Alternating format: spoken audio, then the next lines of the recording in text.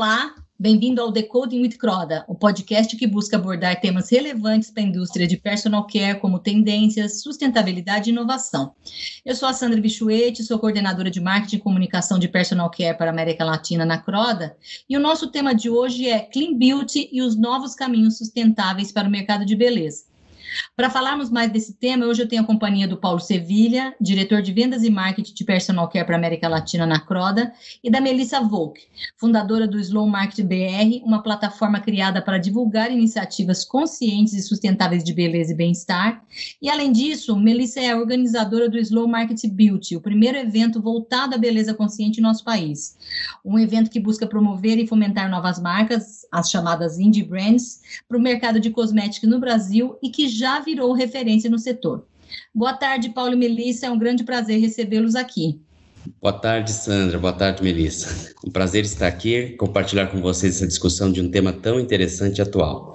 Aproveito para dizer que sou fã de carteirinha do trabalho desenvolvido pela Melissa, impulsionando as Indie Brands conectadas aos conceitos de Clean Beauty. Boa tarde, o prazer é meu com esse convite. Bom, Melissa, para a gente começar, ao mesmo tempo em que a gente está vivendo um novo momento de mercado e de consumo, com consumidores muito mais atentos, preocupados com esse impacto dos seus novos hábitos no meio ambiente, você acha que esse consumidor já consegue distinguir entre todas as tendências disponíveis no mercado hoje, como natural, vegano, orgânico, ou, por exemplo, classificações como sem sulfato, sem parabeno? Você acha que a gente está vivendo um momento de educação desse consumidor? Como que você percebe isso com a sua experiência em contato com essas novas marcas, especialmente? Olha, Sandra, eu acho que a gente tem vários níveis de consumidor hoje, né? Como ele é um mercado ainda bem em crescimento e novo, né? Se for falar da grande massa no Brasil, então a gente tem aquele consumidor que começou lá atrás, há alguns anos atrás, que é muito claro para ele o que é natural, o que é orgânico, o que é vegano, o que é cruelty-free, o que é clean, o que é blue, que cada vez também aparece um termo novo, uma classificação nova, que esse mercado vai se aprimorando, vai se desenvolvendo.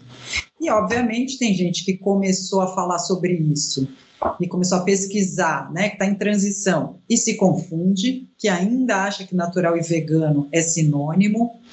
Tem gente que não faz a menor ideia, né? Então a gente ainda tem no Brasil de tudo um pouco, né? Mas, obviamente, cada vez mais a gente vê o consumidor entendendo, ou pelo menos querendo entender, né? Porque eu acho que isso é um grande passo, né? Já querer, já está acionando o radarzinho de muita gente que não tinha ainda isso, né? Não tinha esse contato, essa preocupação.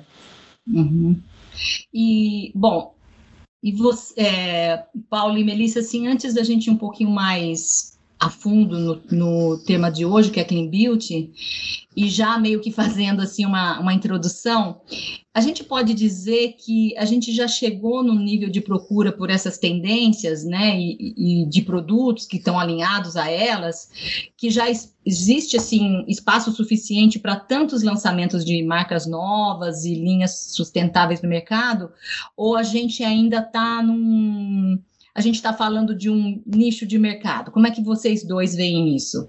No meu ponto de vista, eu acho que Clean Beauty já não é uma tendência ou movimento. Eu acho que já é uma realidade, né?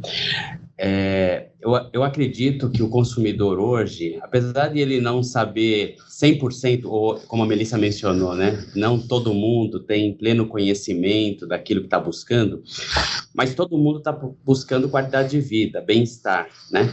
E Clean Beauty é um conceito que veio para cobrir, de certa forma, essa busca, né?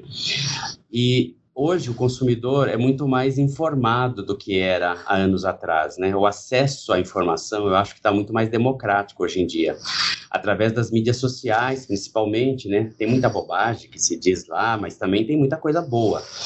E eu acho que essa conscientização e essa democratização do acesso à informação tem facilitado ao consumidor fazer as suas escolhas. o que a gente vê também é que o consumidor, ele já percebeu, e nós como consumidores já percebemos, né, em maior ou menor grau, dos efeitos climáticos, ambientais que estão acontecendo no mundo, né? Já é alguma coisa que é perceptível a qualquer um, né? Então, quando você busca por um conceito de clean beauty, isso passa por essa preocupação aos efeitos que nós estamos gerando como consumidores no mundo em que a gente vive, né? E isso é perceptível para todo mundo, independentemente do grau de instrução, né? Todo mundo vê que está chovendo menos, que está tendo queimada, que está tendo falta d'água, né? E isso passa tudo pelo impacto. Quem que está gerando isso? Nós, ser humano, né? Então, assim, esse movimento, ele vai de encontro a essa preocupação ambiental que os consumidores têm, mas que não só deixou de ser uma preocupação, passou a ser uma realidade, né?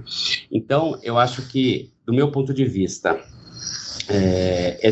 essas marcas que hoje trabalham de forma muito ativa nas mídias sociais e que se comunicam, né, com o consumidor de forma direta, né, sem intermediários, elas saem na frente, né, e defender um propósito agregado a uma missão de marca é o que faz a diferença. E com isso a gente tem visto aí muitas marcas despontando, principalmente agora no momento de pandemia que a gente está vivendo, num crescimento absurdo, né, de vendas, por justamente estar entregando não só a promessa, mas o produto, porque também não adianta, né, você entregar só um produto que é sustentável, que é vegano, que é isso, que é aquilo, mas que não entrega a limpeza do cabelo, o condicionamento, né, a beleza da maquiagem.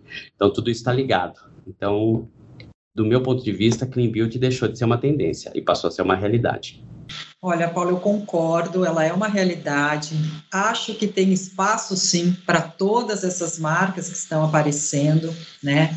Mesmo porque tem marcas de diversos tipos que falam com públicos diferentes. Então, o que interessa é pegar aquela pessoa da forma que ela for, né? Então, tem muita marca, de fato, aparecendo, com vários conceitos, e é isso, né? O que o Paulo falou, pode ser que ele nem entenda, né? O que é o vegano, o que significa ser sem parabeno, se natural ou vegano é igual ou é diferente, mas ela já tem essa preocupação de ler um rótulo. Ela já sabe que o parabeno e o sulfato não são legais. Se isso se enquadra em natural ou vegano, isso é um detalhe, né?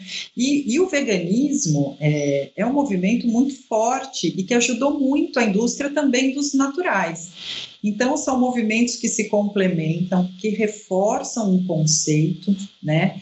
E por isso o aparecimento de tantas marcas, e todas essas marcas pequenininhas, todo esse movimento, né? As indie brands independentes, das pequenininhas, das médias, e esse consumidor que, independente de ser vegano ou natural, entender, ele está fazendo um movimento por uma escolha melhor de vida, né, de produtos que não impactam o meio ambiente. Acho que a questão do plástico, dos mares, também são causas que mobilizam muito. Todo mundo gosta do mar, gosta, né, de saber. Então, sempre quando impacta ali, ver os plásticos no mar também, né, muda uma chavinha na cabeça de alguém, assim, e todo esse movimento fez com que a grande indústria também comece a pensar diferente, né?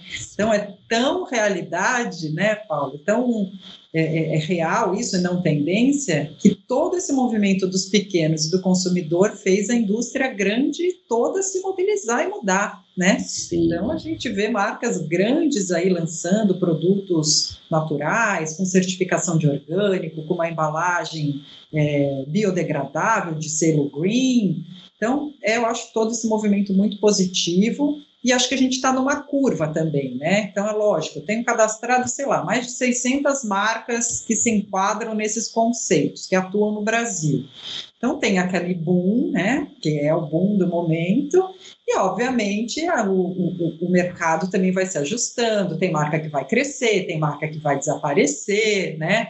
Então, a gente está em um momento de muito ajuste ainda, né? E muito greenwashing, que é aquilo, né? Também tem gente que fala que é natural, se aproveita desse momento, e o consumidor está ficando mais esperto, né? E eu acho que é por isso os eventos, né? E a mídia séria é tão fundamental nesse processo, né, que é para esclarecer e para a gente não ser pego nesse greenwashing, que às vezes até a gente é pego, viu? A gente tem que ficar olhando o ingrediente, tem tanto ingrediente novo que a gente tem que fazer pesquisas, e falar, puta, será que isso é mesmo, né? Você tocou num ponto muito importante, essa questão do greenwash, né? Só para, não sei se todo mundo sabe o que é isso, né? Mas são aqueles apelos, né, que supostamente são ambientalmente corretos, né, mas que na verdade são apelos simplesmente apelos, né, não tem eficácia comprovada, digamos assim, né. Mas esse ponto das grandes companhias investindo nesse mercado, a gente pode ver em várias dimensões, né. Uma é na própria aquisição de muitas marcas independentes por empresas grandes, ou seja, existem investidores que veem o potencial dessas marcas, né, é para aí que o mercado caminha, então vamos investir, né.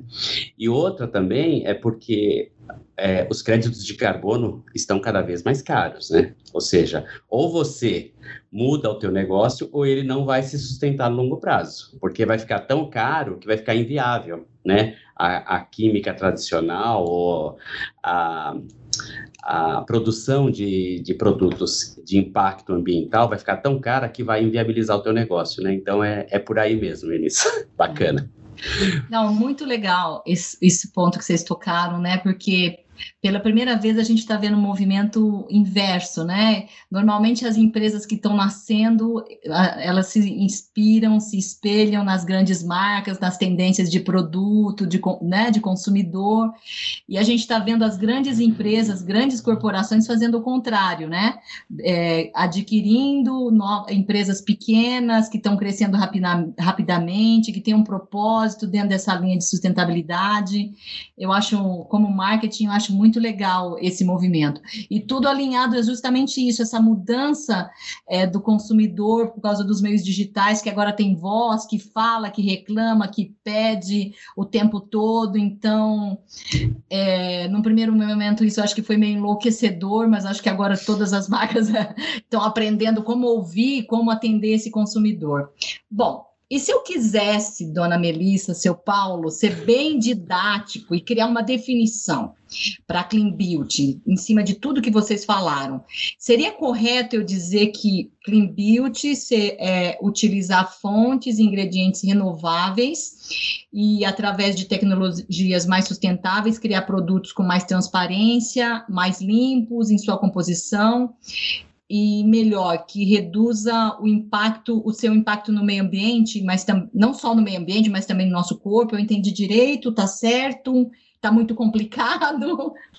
Sandra, eu acho que é justamente isso, né? O Clean, vamos dizer que ela foi essa evolução aí do natural, né? O movimento do Slow Beauty, assim, ele começou muito relacionado ao do it yourself, a fazer a receitinha em casa, né? A trazer, assim, pegar o creme de abacate, a receitinha da avó, tal. Então, isso faz parte do movimento até hoje. Tem pessoas que gostam de fazer seu próprio produto em casa, mas ele foi indo, né, para o natural, para o orgânico, e a gente chegou no Clean Beauty, e o Clean, eu acho que ele tem um conceito bem amplo que vai além de ter fórmulas limpas mesmo, né? Então, são fórmulas que são feitas em laboratório, né? Que reproduz aquela molécula natural em laboratório, biotecnologia, então é uma tecnologia super avançada.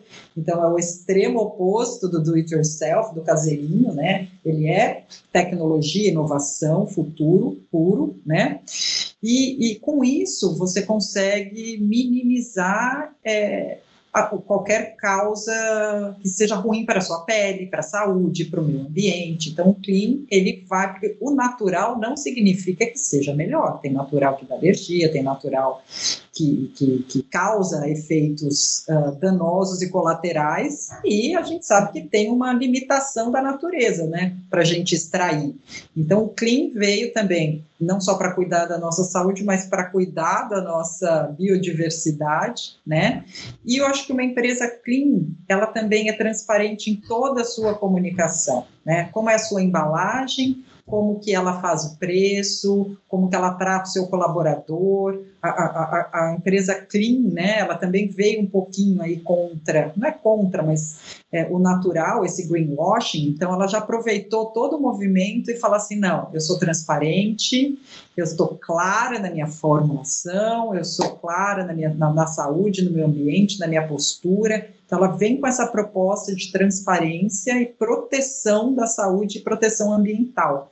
Então eu acho realmente que não é só o futuro, né, porque já está acontecendo.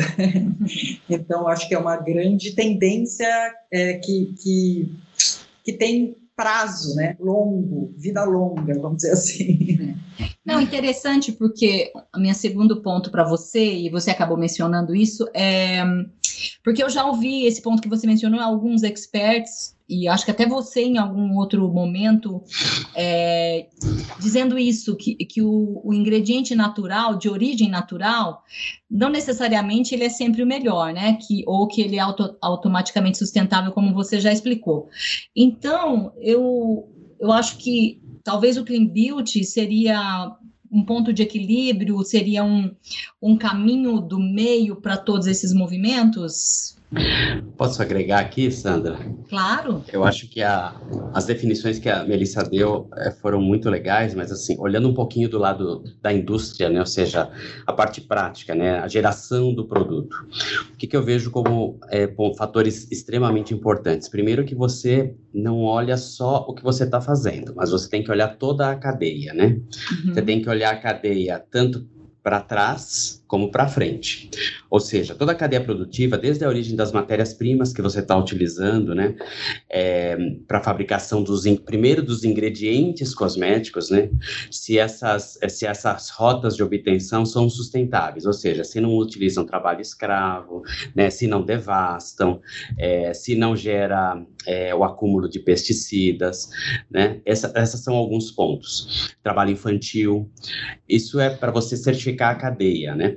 Depois, o processo de fabricação, ou seja, como você trata os seus colaboradores, se todas as suas operações são feitas dentro das melhores práticas da indústria, né? E para isso, você tem critérios rigorosos, né? De seleção de fornecedores, de seleção de processos, até a seleção das embalagens que você vai utilizar para gerar que aquele produto vai ser entregue no mercado, porque essas embalagens no final, elas vão ser descartadas. Como vai ser o manejo do descarte disso? Tudo isso envolve o conceito Clean, né? Uhum. Como as rotas de obtenção, como a Melissa pontuou bastante bem, ou seja, processos que sejam menos agressivos ao meio ambiente e aos próprios operadores que estão trabalhando com aquilo, mas também no pós-consumo, né? Que tudo seja clean. Né? Então, assim, para isso, você não basta dizer que faz, você tem que atestar que faz. Para isso, você tem muitas entidades certificadoras que podem certificar a tua cadeia produtiva, que podem certificar o teu produto, inclusive tudo aquilo que você coloca no rótulo, né? Ou seja, o que você diz que o seu produto faz, ele tem que ser atestado, e se for atestado por um órgão independente, melhor, porque te dá né? Então, assim, o conceito Clean é muito mais do que só usar produto natural, só usar produto vegano, é muito mais que isso, né? É a consciência, desde a origem, da criação da ideia até o pós-consumo. Isso não sei se eu expliquei um pouco mais, agreguei a tua fala, Melissa, você me corrige aí se eu estiver errado, mas eu acho que o consumidor, ele quer ter a certeza de que o que ele está consumindo foi gerado de forma sustentável e vai ter um pós-consumo sustentável, né, sem impacto ao meio ambiente. Perfeito. Complementou brilhantemente, claramente, né?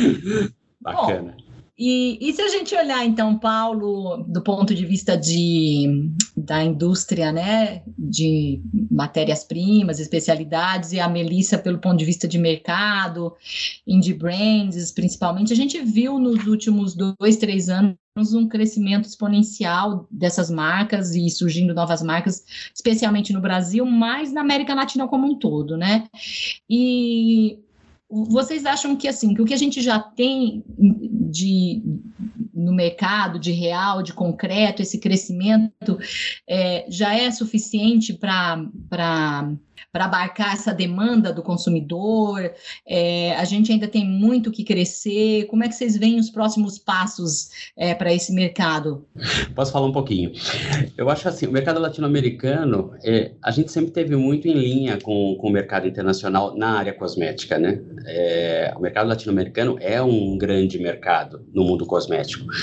E assim, o que é inovação lá fora, cedo ou tarde chega aqui e não demora muito, cada vez é mais rápido, os ciclos, né, de renovação de produtos, eles estão cada vez mais curtos, mas a gente não pode negar que a gente tem uma limitação de poder de consumo, né? Limitação econômica. Então, assim, dentro do que o consumidor consegue colocar no bolso dele, dentro do bolso dele, ele consome o que há de melhor. Até porque eu sempre digo, né, que quem tem pouco dinheiro não pode se dar o luxo de errar na hora de escolher um produto, porque ele não tem o dinheiro para recompra. Então, assim, o consumidor, quando tem menos poder aquisitivo, ele pesquisa mais para ter certeza que o que ele está comprando é o melhor para ele, porque ele não tem a chance do erro, né? Porque ele tem uma renda controlada e que, obviamente, dentro do padrão de consumo dele, ele consome o melhor que ele pode, tá? Essa consciência, eu acho, como eu já disse anteriormente, ela está muito difundida, principalmente pelo acesso à informação, que é democrático, independentemente de classe social.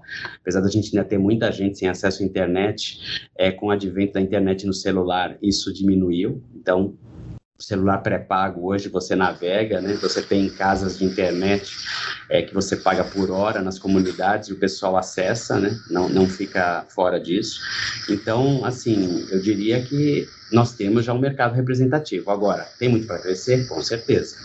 Tem muito para crescer. Ainda é um movimento que na região ainda é pequeno, comparativamente aos produtos de massa usuais, tá? Mas o surgimento das indie brands nos últimos anos tem se acelerado muito. E com isso, a inovação também acelera, né?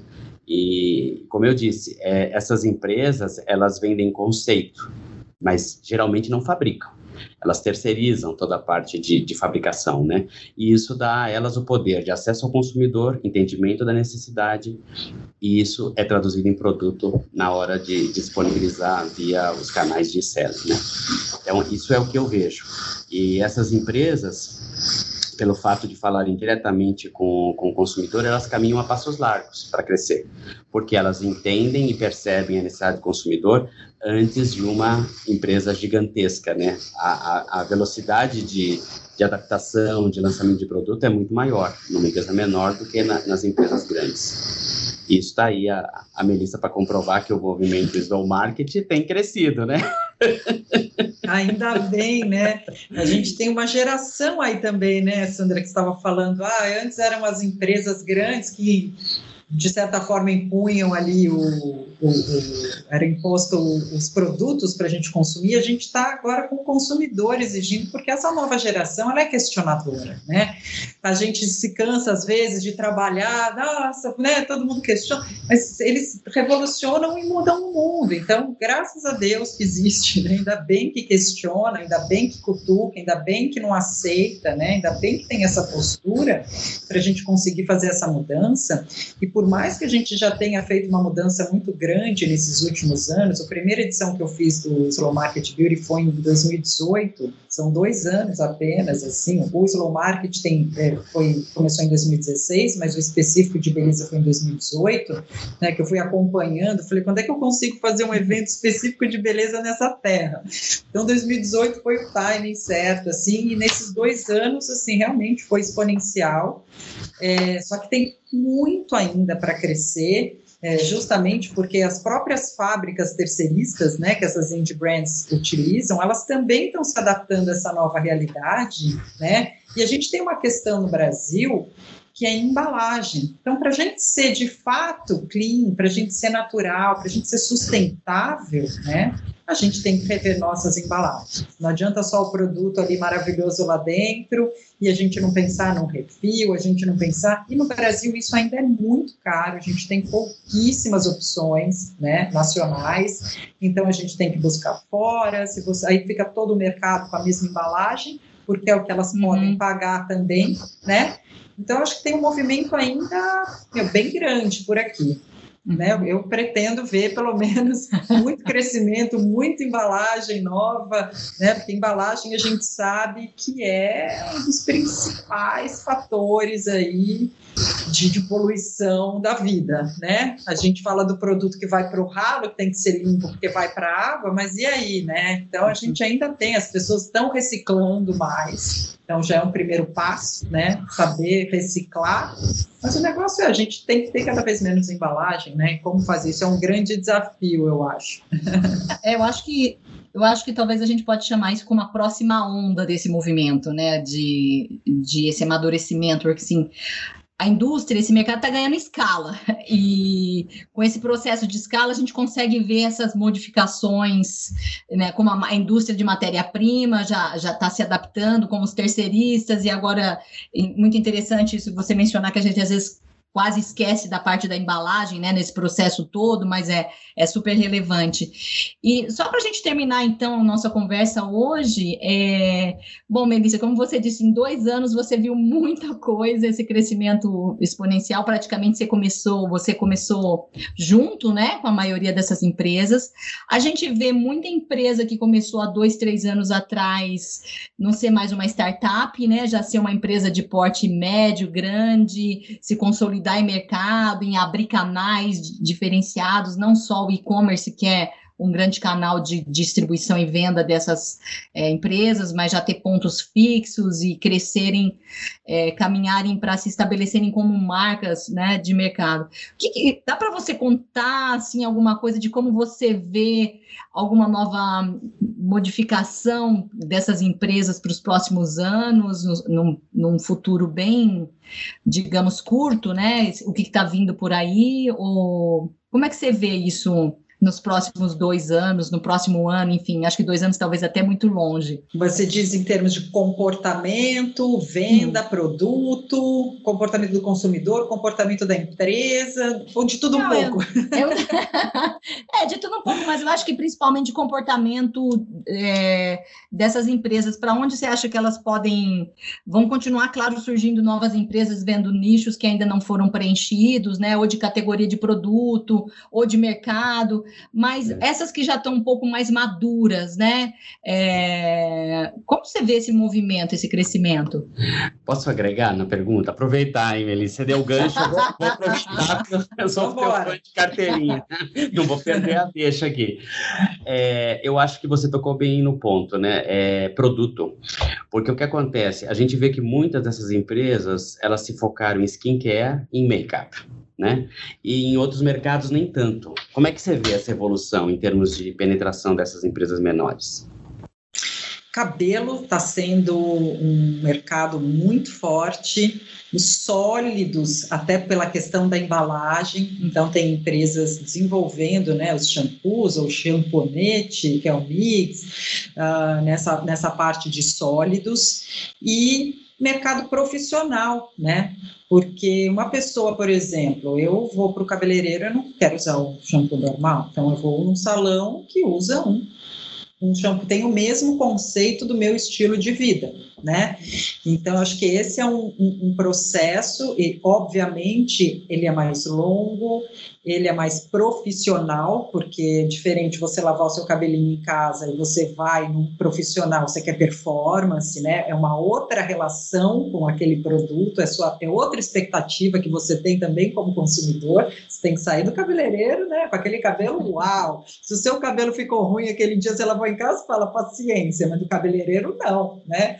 Então, é uma relação diferente. Então, assim, produtos se profissionalizarem, né, para esses profissionais, os próprios profissionais também quebrarem isso, porque eles já estão acostumados há muitos anos, né, com aquele produto, com aquele resultado. Então, é uma mudança mais longa também, né, um processo um pouco mais lento, né, então eu vejo isso de outras, e meio para se profissionalizar mesmo, né, crescer, se profissionalizar, ter performance, né? Porque agora é isso, a gente está no mundo da performance. O produto não adianta ser só naturalzinho, bonitinho, cheirosinho, super sustentável e eco. Ele tem que entregar aquilo que a gente quer, para a gente poder, de fato, substituir tudo. Porque o negócio é esse, um dia a gente vai substituir tudo que seja rápido.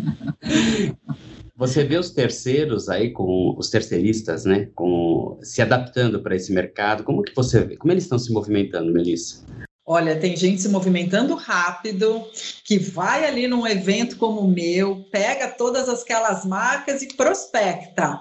Quero prospectar, eu quero fazer, então eu vejo fábrica terceirista até ampliando fábricas, né? Elas estão crescendo, substituindo, obviamente, quando ela também tem a transição, assim como nós temos a nossa fase de transição para o natural, elas também, então elas falam, eu não consigo hoje sobreviver só dessas empresas, mas a minha ideia é me especializar e ficar cada vez mais só com a parte de naturais e com parte de orgânicos, então quem fazia o natural também começa a se especializar para orgânico, para certificação, né, que a gente estava falando que é super importante para essas marcas terem essas certificações, então a terceirista, a fábrica terceirista é uma peça fundamental nesse processo de certificação, então ela fala, se eu já tenho a certificação, eu já tenho esses ingredientes, eu já passei, é mais fácil de eu pegar também uma marca que queira um produto certificado.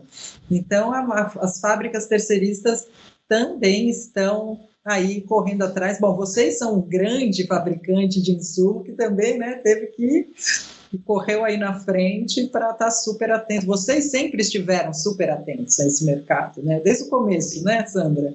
Quando a gente se conheceu lá atrás numa feira. Legal, Melissa. Obrigado. Muito esclarecedor.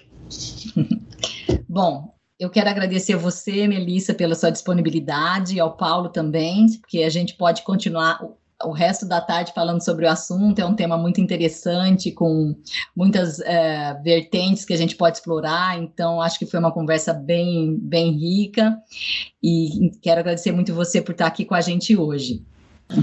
Bom, eu quero agradecer também esse convite, né, esse papo, realmente o papo pode ir longe aqui, eu também adoro falar sobre o tema, tem muito assunto para falar, então muito obrigada pelo convite e esperamos um próximo papo aí. Bacana, Melissa, também agradeço aí a tua disponibilidade. Foi um prazer dividir esse debate aqui contigo. Sou teu fã de carteirinha. Vice-versa. Muito obrigado, viu? E Sandra, obrigado pelo convite, viu? Foi um prazer estar aqui hoje.